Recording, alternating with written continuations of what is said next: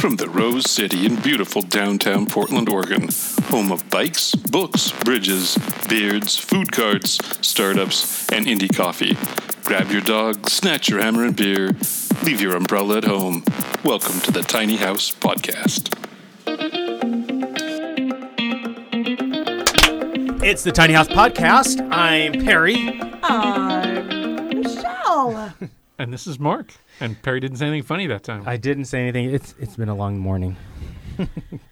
He didn't try an intro in a different language. No. I just don't have anything. I got nothing.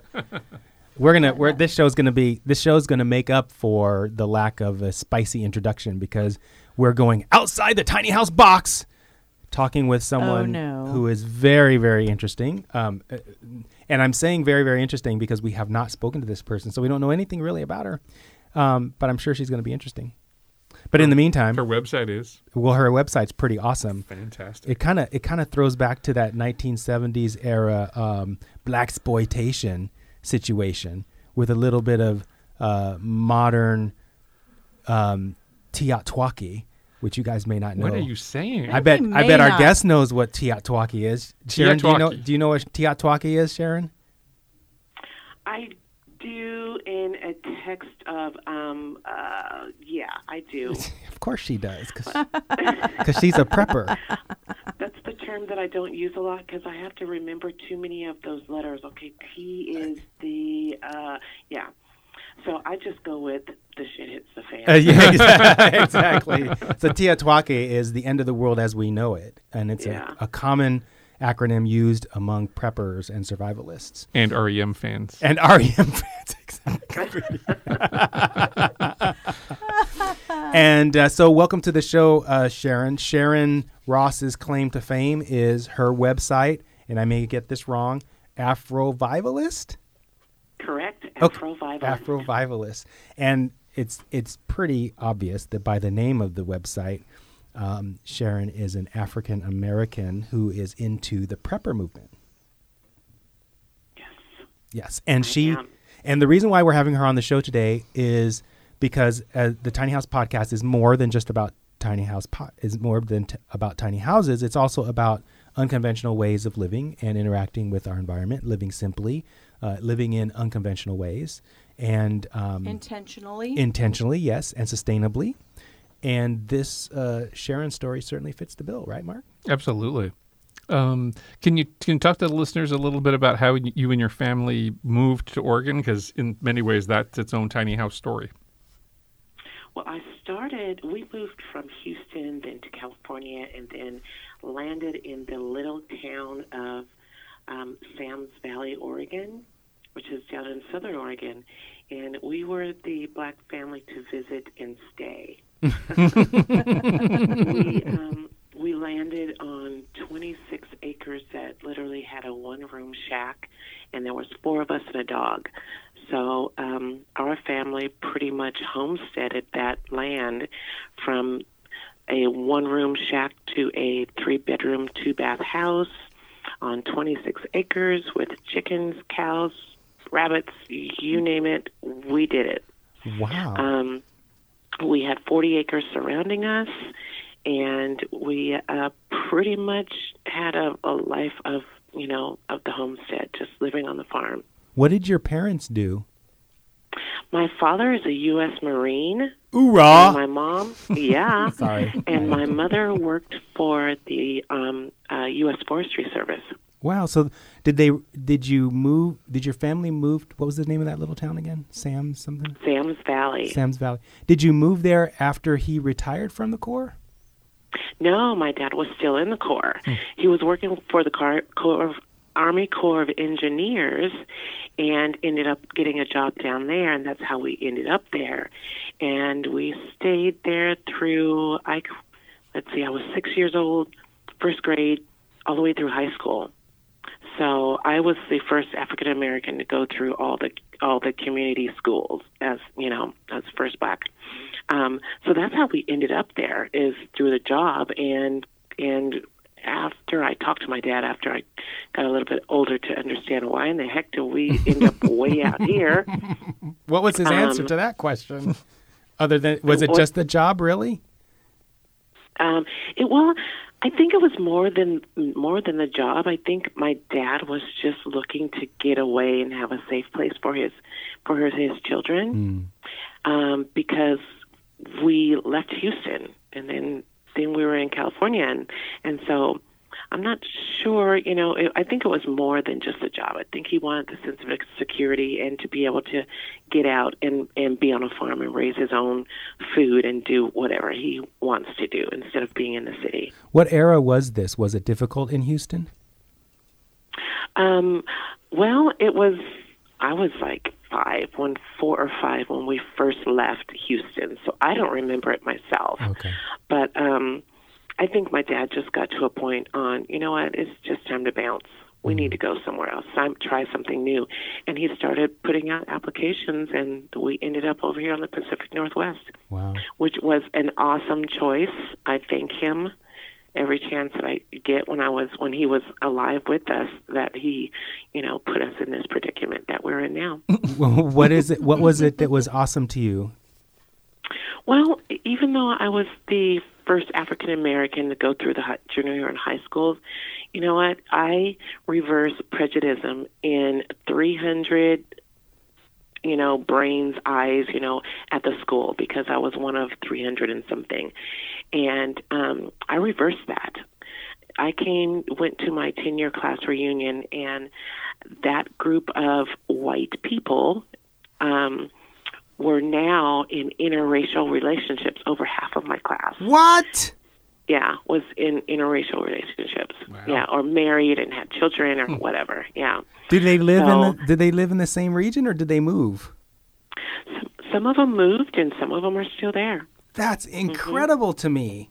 They had to kind of move because it was slim pickings. All white people. They had to move because yeah, it was very slim pickings.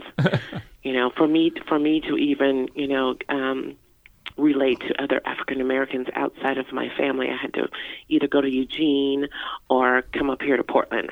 Eugene is not much. Of a hotbed. Well, yeah, exactly. Well, at least there's a school there, so. There's the school. That's, yeah, that's where I went to hang out. Yeah.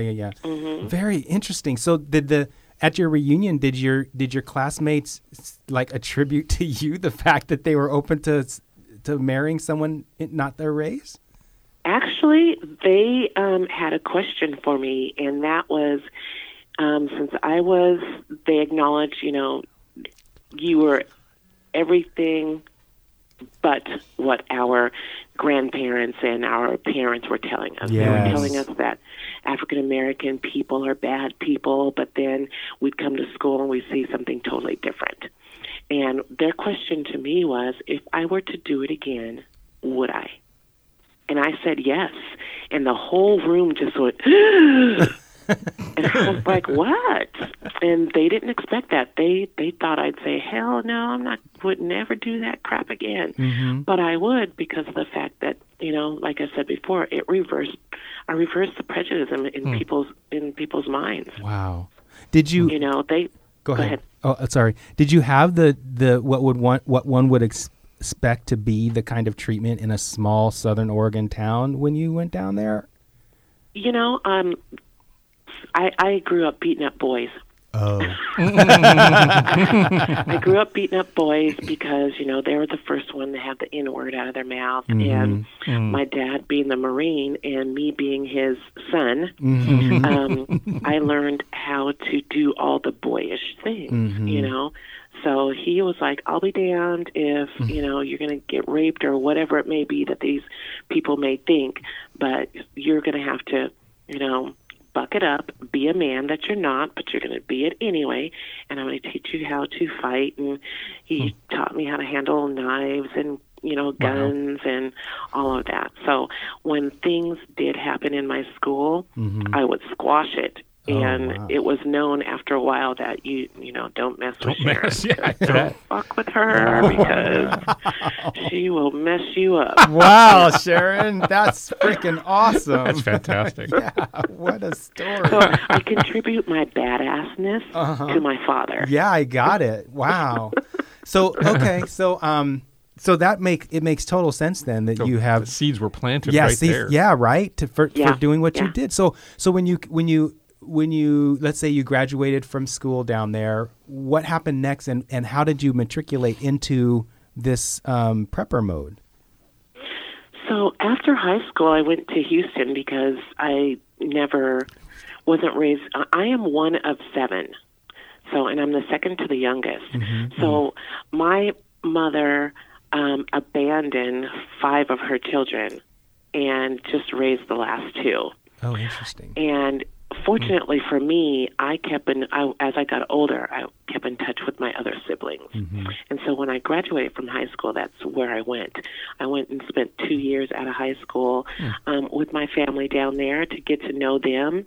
The man who raised me was my stepfather. So also when I went back to Houston, I was able to, as an adult, meet my biological father. Interesting.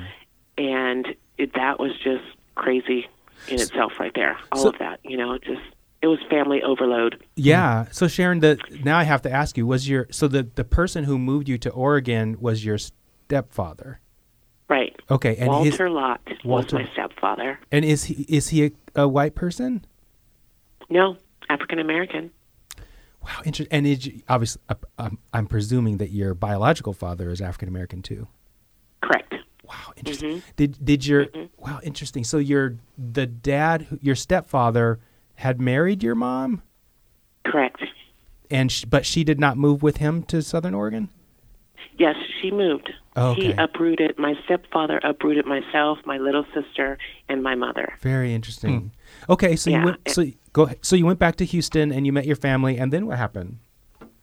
And then after 2 years, I came back home because Houston was a major culture shock of colored people for me. Yeah, I bet. I'm like, there's more colored people here than trees. What's the problem? Okay, where's the green trees at? Where's the forest? So I realized that I was not a city girl, that I needed to go back to the woods and go back to where I was raised. And so I came back to Oregon, and I ended up just coming to Portland, landed in Portland, and ended up staying, enrolled in school, at court reporting school from there. And then that prelude into a legal secretary position, and then that's all she wrote from there as a job. And I've always been this survivalist. I've always been this outdoor girl, and it's always been eating me up inside because of the fact that I lost my train of thought. My phone rang. It's been eating me up inside, as I've been getting older because I hadn't been out. And after my stepfather died, I stopped going to the range, to the archery range, and to the firing range for firearms, and, stopped going hunting and stuff when he passed away. And I missed that. So back 10 years, 12 years ago, 15 years ago after Katrina, when Katrina hit, that's when I got my aha. Okay, I need to do this because I'm looking at these people who are in this disaster who had time to prepare but didn't. You know what I mean? I mean, they had 2 weeks for notice that the hurricane was going to come and still didn't get water and food and things that they needed. So that's the other point in my life where I said, you know what, I need to prepare. I just need to do this. And then that's where Afrovivalist comes in. I started going out and hoarding food. My friends call me a food hoarder. But now I know what it's called. It's called being a prepper. So now I put that labels on myself. But I also went out and started buying up property in Eastern Washington. I started out with 20, and by the end of the year, I will have 140 acres. Oh, my God. Wow. Yeah. So, and from there, I am going to build this crazy home called an earth ship. And an earth ship is can be a tiny home. I mean, they can be as small as you want them to or as big as you want them to. And what they are is they're sustainable, off-grid sustainable homes. So they collect their own water. They produce their own energy. They have a greenhouse, so you can have your own garden within your home, tropical fruits, you name it. I mean, it's an awesome home. We have a trek every year, and we go to New Mexico to the Greater World community, and we go and tour and rent Earthships for a weekend and bring in new people from around the country. I mean, this is our third year this year, and I think we're going to have about 30 people showing up, strangers, complete strangers, who are interested in the Earthship and building an Earthship. How do you, who's we? You said you have a trek are you married or are you talking about friends? So I'm talking about friends. Megan, I'll get back to you. Sorry. I'm talking about friends. Friends are from Seattle. So they have the Seattle, it's called Earthship Seattle. Okay. Facebook and meetup group. And that's how I met them, was through the meetup group. And from there, the first year that I went, there was 25 of us, if I recall. Loved it. It was a kumbaya moment. It was spiritual. It was, it was just so much damn fun. And so we decided to do it every year. So that's the we in this Earthship. Okay. And then I established Earthship Oregon for the Facebook page to put out information for people here in Oregon also. Okay. So I will be starting to build my Earthship this summer. Wow. Actually. Very cool. So I want to circle back to the conversation that you made about Hurricane Katrina and the people prepping, or not lack of preparation. What do you think that says sociologically, sort of about where we are? Do people not prepare for national disasters because they assume that the government or someone else will take care of them? Do they not do it because of the fact that they don't know how, or maybe they just don't have the money or resources? Why do you think that's almost an obvious, like, wow, they had 2 weeks notice and they didn't do anything? Why do you think that's true? Unfortunately, I think a lot of us think that our government's going to take care of us, and that's so far from the truth. Our government, unfortunately, is in it for themselves, and it is our government is no longer for we the people, and I think we the people are starting to see that. So people out there, the government will take care of us, and that's why a lot of people don't prepare. And you also have the people who just don't believe that, something major is going to happen, and if it does happen, God's going to take care of them. Well, that's good and all, but God also says to prepare, So and then you also have people who are just like, whatever, I'll just do it when the disaster happens, or whatever, So you've got an array of different reasons why people don't prepare. But the main reason is they think the government will take care of them. And that would be called FEMA. And my other word for FEMA would be the new concentration camp.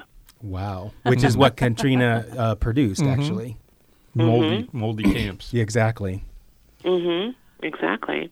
I mean, those people have still yet to really, get back on a regular basis of living their life.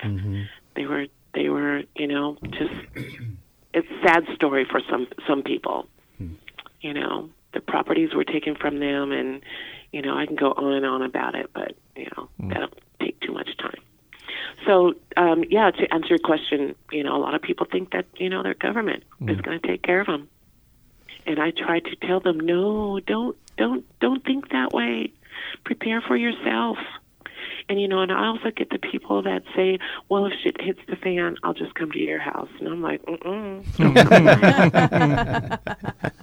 Because two things will happen. One, no one will answer the door because my house will be, boarded up. And two, if I do answer the door, it will be with a shotgun, and either you got two choices: to leave or to go. You can go on your own will, or you can leave at my will. Go now? I recently gave a speech at a tiny house workshop and sort of talked about tiny housers as anti-establishmentarianists. I think that comment isn't necessarily anti-government, but it really has to do, again, with the intentionality of taking care of ourselves, not living a life that everybody else expects us to. But and in that regard, I think that's a lot of what you have in common with the tiny house people. We tend not to color in the lines. We tend to question authority. So that's definitely where we have in common. But I would definitely say you're much more of an anti-establishmentarianist than most tiny housers. What was your aha moment after Katrina? After you bought your first, shall we say, pile of hoarded food? What is your family and friends and other people outside of that movement think and say? In the beginning, they thought I was weird. They thought I was crazy. I was paranoid. I've lost friends. I've had one girlfriend that I've known for 12 years, and she was like, I don't want to hear that bullshit anymore. That's nonsense. And, I'm just not going to deal with you with that. Whenever I'm around, I don't want to hear you talk about it ever. And I said, well, you know what? Not a problem. You won't hear from me again because I don't need a friend like you. If you can't be understanding to me as a friend because I'm trying to care for me and my family, then bye-bye. And we're no longer friends because of it, unfortunately. It's interesting. And Sorry. You just say so much value. We just want to shut up and let you run the show here. But I do have another question for you. So I have to come full disclosure, and we talked about this amongst the co-hosts here about my background. So I was in the Marines for 9 years, and when I came out, I started doing the same thing that you're doing. And this was going on probably 20 years ago. And I was just telling my co-host that I just threw away my very large stash of old food that had expired. And I had these MREs that are still good that I'm probably going to sell. Or if you want them, you can have them. I also have these survival bricks, these little food bricks that you can buy from some emergency place. The long story short is that, after 20 years of prepping, including being a firearms expert and all that, I just recently sold all my guns. It's like I thought, wow. This is, she's saying, wow. Right. That wow is not a wow of surprise. It's more like condemnation, You're screwed. I think. Yeah, right. Exactly. So it's like, for me, I was like, it just seems, it feels to me that that's an overreach. How's that? So it's one thing. So I'm not judging you, Sharon. I'm sharing this for a couple of reasons. One is to offer another perspective that the listeners might be having, and then the other is to stimulate you to obviously respond in a neat, cool way that would make the show really cool. But the thought of preparing for a disaster is great. Everyone should be doing that. I totally believe in that. And then I think about the movie The Road. Have you seen The Road? I have not, and so many people have told me to watch it. Oh, you so should it's really on my movie list to watch. Yeah. So in my estimation, a disaster scenario where you're going to need guns is not going to be a disaster scenario you're going to want to survive, because it's going to be, if it gets to that point, it's going to be so bad. And the Road, I don't think The Road went over the top in terms of characterizing it. I think it was one of the most accurate portrayals of what Teotihuacan or the shit hits the fan is going to actually look like for people. And so when I watched that movie, I walked away from that situation thinking, it's just, first of all, I thought it's never going to happen. And then secondly, I thought if it does happen, I'm going to do what many of the people at the beginning of that movie did, which is find a way to check out, because it's just not going to be worth living. Well, I don't think that way. Okay, obviously. I have a bug out spot to go to. So if I see that things are starting to get bad in the city, I'm out of here. Well, okay, so yeah, watch that movie, because this doesn't just happen in the city. It happens in the country. There's actually a scene where this where the two main characters come upon this guy's house who did prep, and he had a bug out location, and they come to his bug out location and he's not there because he got killed. And so he never had the opportunity to use his bug out preparedness, and the main characters benefited from him not being there by using his place, basically. Well, I will watch that. That sounds interesting. It's very interesting. Sounds interesting. Yeah. There's another movie from my bug out spot, out in Eastern Washington. I live in an off-grid community, and we're all like-minded people. And every once in a while, I'll go up there, and if they don't recognize my car or the people coming up the road, you get stopped with rifles in their hands, saying, "What are you up here for? Who are you coming to see?" All of that. So those people up there are like so serious about their privacy and people coming up on that private road. I'm actually familiar with that community. I don't know the people there, but I heard about it. I heard those people, and I'm saying this with praise, that they actually play games where they practice how long it will take them to bug out from Portland to get to that location. Yes, and that's what we did last year. Mm-hmm. So I have my family members and then chosen friends that will be welcome to the compound if crap does hit the fan. And we do scenarios from Portland. I set it out. I send them an email or text message and giving them a survival scenario, and they have to pack accordingly.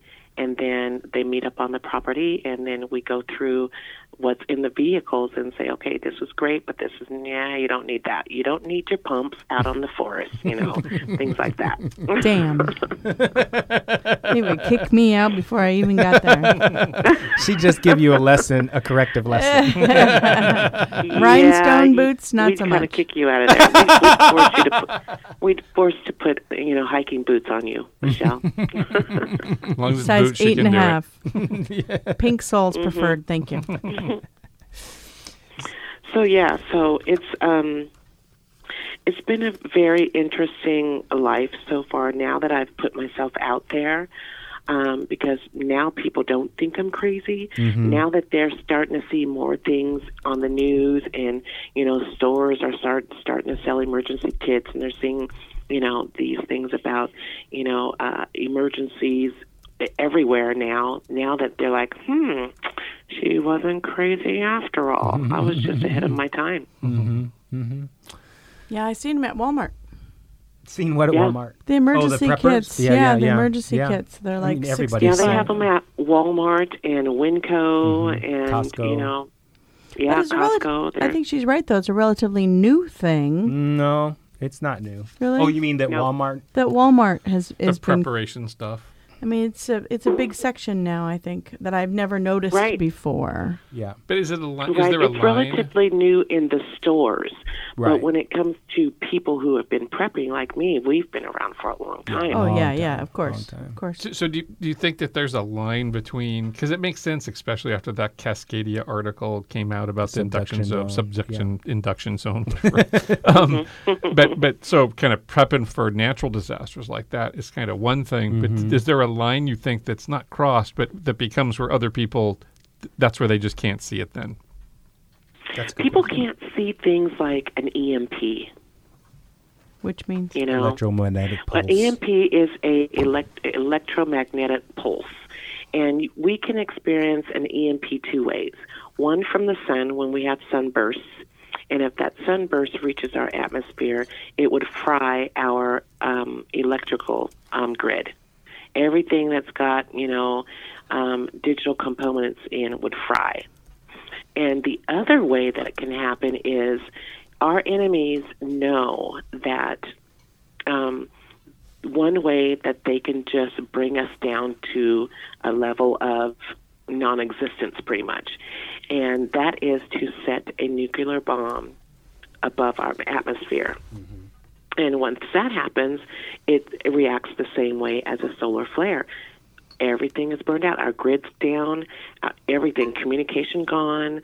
Our cars will stop in their tracks. I mean, you name it.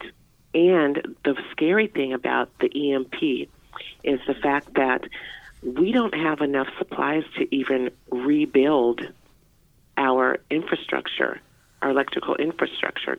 Yeah. Guess who builds our materials that we need for that? One guess. Yes. China. China. Mm-hmm. And it would take 2 years for us to get transformers from China. Yeah. So just knowing that, an earthquake, we can bounce back a little bit quicker from an earthquake. But with the EMP, we can't bounce back. Yeah. It will set us back into the 19th century, 1900s. So that's the other reason why I prepare, is because our enemy knows that we have a very, very bad, old electrical grid. Yeah, we do. And yeah, we do. And I think there's some crossover there with the tiny house movement who maybe gets to the same place, but from a different angle, which is out on the land, living independently, off-grid, where if something like that were to happen, they may not see that much of a change in lifestyle, I would think. Right. Yeah. Right. They will not be affected by it because they're already living off-grid. Yep. Unfortunately, laws are changing where we can't do that. I've seen that, Sharon. They're trying to say that we can't have, like, for instance, in where my property is, you can't have a tiny home. You have to be able to live in it 24/7. Oh, wow. But it can't be like a vacation tiny home. I mean, when I called about it, they said you can't do it. You were somewhat cryptic, so I apologize for asking, and it's okay if you don't answer. But can you say where is this in Bend or in the place in Washington? Eastern Washington. Interesting, really. And then also, there a lot of states are passing laws where you cannot even have rain catchment and catch water. I've seen off of your own roof. I've seen that in Florida. Yeah, and part of Florida. this. I think the municipalities are kind of freaking out with this. There are many of these kind of movements happening where people are wanting to live sustainably and individually, and they're kind of the municipalities are freaking out a bit about the possibility that this will mushroom, and as a result, you'll see this death spiral of municipalities because as people do this, they're no longer dependent on services, so they're not paying taxes, and next thing you know, you're financially strangling them. Yeah, and I think, the people who are really going to panic are the rich because their pocketbooks will no longer be cushioned by us. And that's the reason, these major corporations, we can't allow them to do that because if we allow them to do that, we might go bankrupt. Yeah. We might not have any money in our pockets. Well, wah, boo. So Let us do what we want to do. Yeah. And it's getting more and more where we're being dictated what we can and cannot do on our own property.